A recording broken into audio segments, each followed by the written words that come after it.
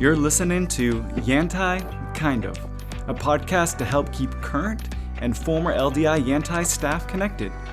We'll talk about Yantai Kind of, about kind of important things, and about people we kind of care about. I'm your host, Evan Vars.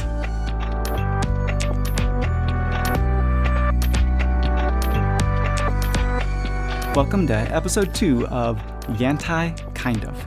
In this episode, we get to hear from Jonathan Van Santen about the construction of the Yantai Express.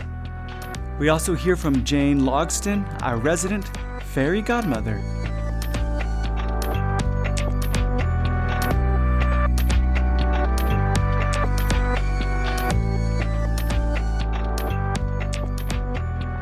I'm excited to have Jonathan Van Santen with me today, who was the engineer behind our train construction project. Jonathan, this isn't your first wood project. What other wood projects have you done in the past?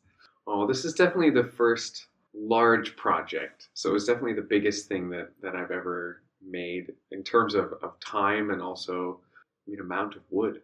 But some other things, mostly just like smaller furniture, and then, we made picnic tables for a couple of years. Yeah. So the picnic tables have been, I think, a great piece for community at our apartments. You also made picnic tables for the school, but you had students do that. True.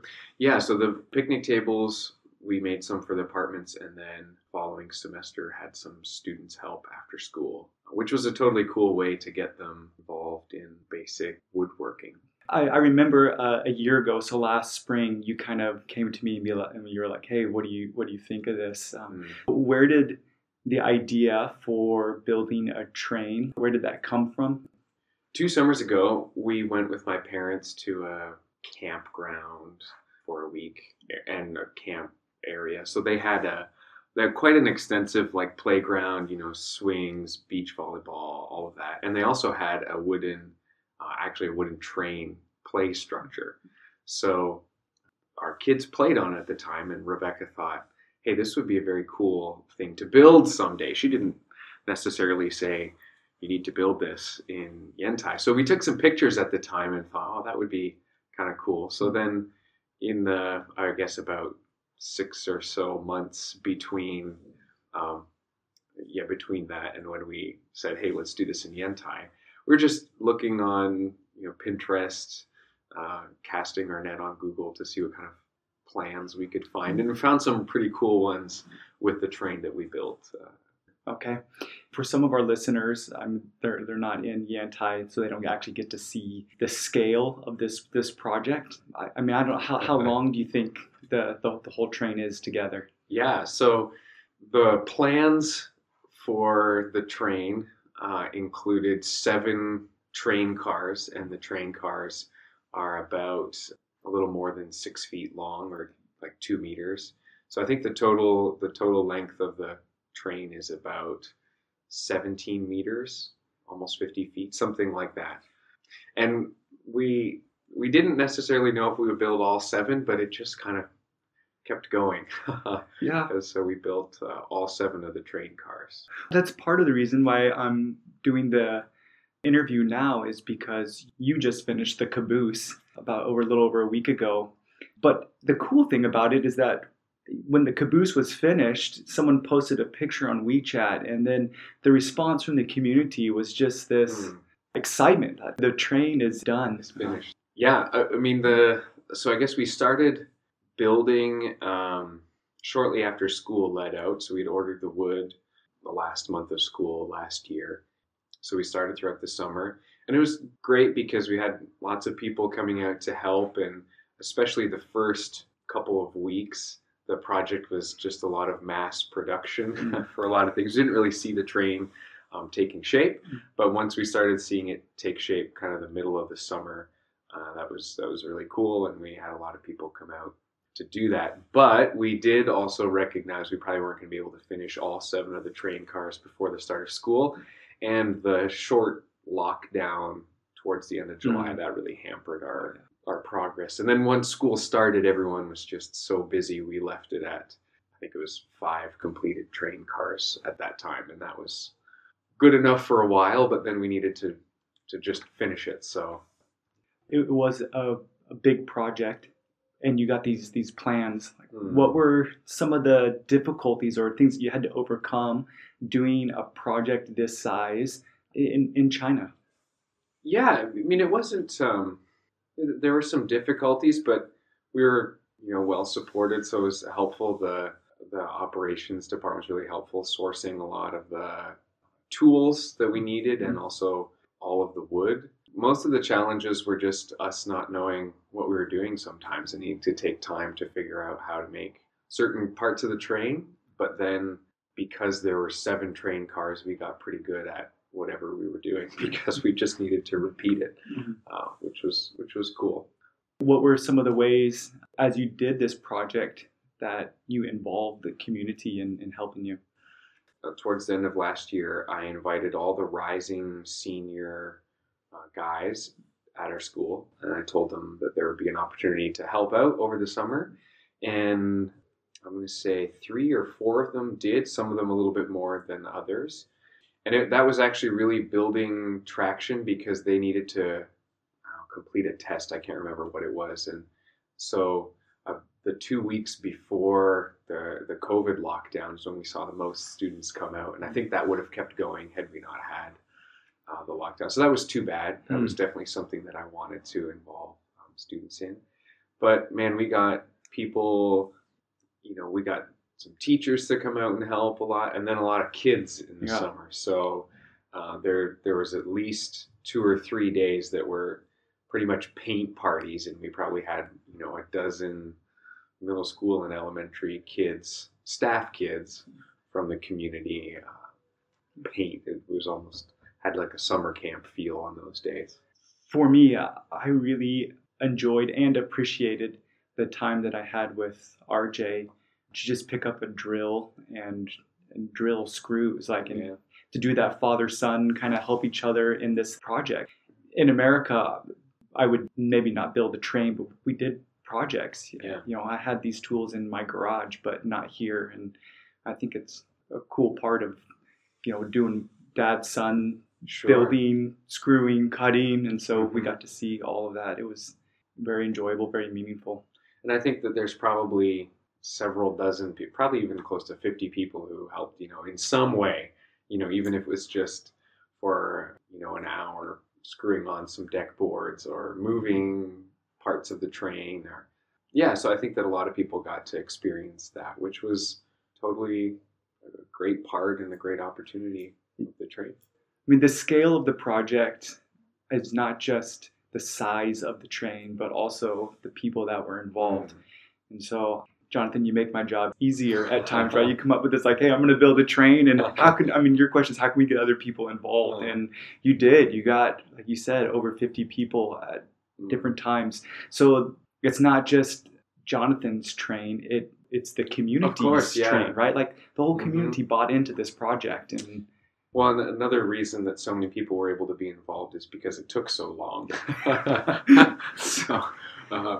that was, it was great. And I'm really happy that so many people could be involved.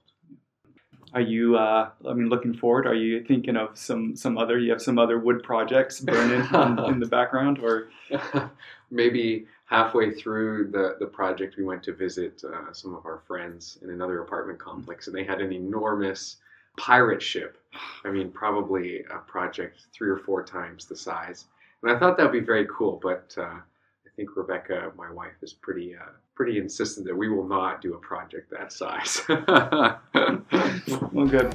Jonathan, thanks for sharing with us and bringing the community together. We do look forward to the other stuff that you got planned for us. Yeah, it's great. Thank you.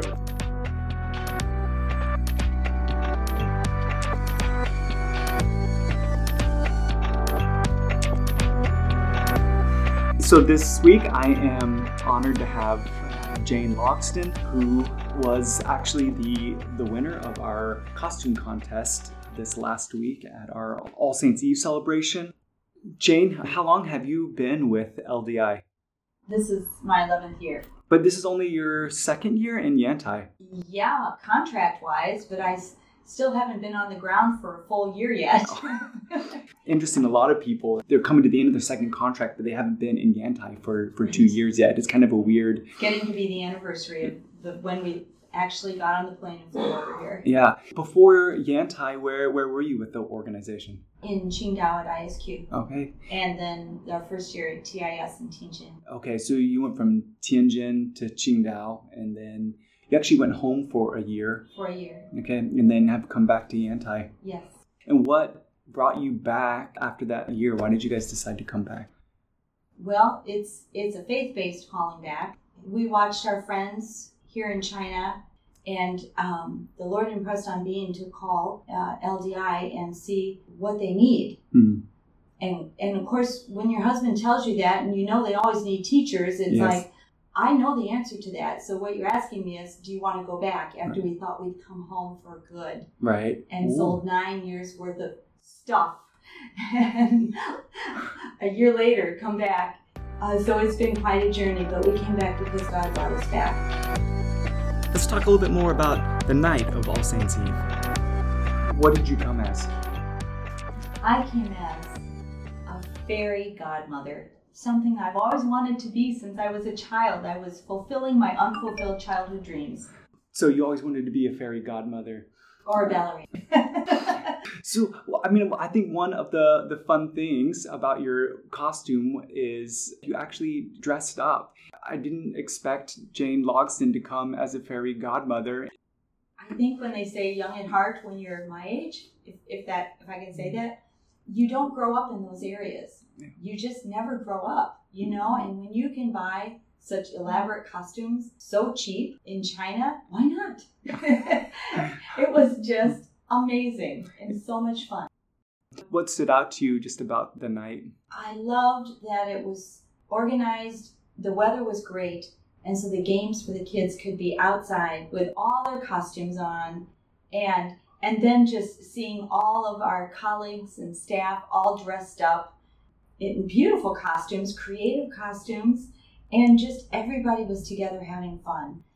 I remember the first year that we did the All Saints Eve party, and Renee Cox, who used to be our second grade teacher at YHIS, this wasn't a part of the New Zealand culture, and she was like, what is this? I remember her just being absolutely appalled that we would give our kids so much candy in a single evening. She was like, what? Like, it's unhealthy. And it totally is. But it is a fun, I think, tradition. Was Halloween something that your family did, participated in as a family? After I learned the background of Halloween with our kids, we did the church substitute. We let them go to friends' houses for the candy because it's all about candy. Right. And then our churches always had a fall harvest party. And so we did that church substitute. Yeah. I remember maybe I was 4th or 5th grade where my mom, she kind of came to this. We're Christians, we're not going to participate in this. And my brother and I being devastated because I just said, it's about the candy. What are we going to get out of this? And so I remember she would take us to the sporting card store and she would buy us a box of football cards. And my brother and I would spend the evening opening football cards. Yeah, that was our replacement for celebrating Halloween when I was a little bit younger. So much healthier, too. Yeah, way healthier. Here in Yantai, because I know in our community that there are differing opinions of Halloween. And so we call it All Saints Eve, which is actually what Halloween means, but that name has different connotations to it. But I think one of those interesting questions, and even for our national staff, is how do we redeem or how do we take back traditions or holidays or things in our culture that have been taken over by, concepts and ideas that don't align with our values and beliefs? Yeah, it's a tough one. That really, really is. And I think we have to search the scriptures in our own hearts, have our own talk with God and see where does he want us? Not to be legalistic, but where does our spirit say we should be? Mm-hmm. Yeah. Despite some of your own hesitations with Halloween, you did participate and felt like it was something beneficial and wholesome. Yes, it was a party with costumes and in time. It's fall harvest. There's leaves. There was pumpkins. So yeah, it was just great fun. Okay. And winning first place, woohoo! Well, thank you, Jane. I appreciate you taking the time to talk with me, and we look forward to your costume next year. My pleasure.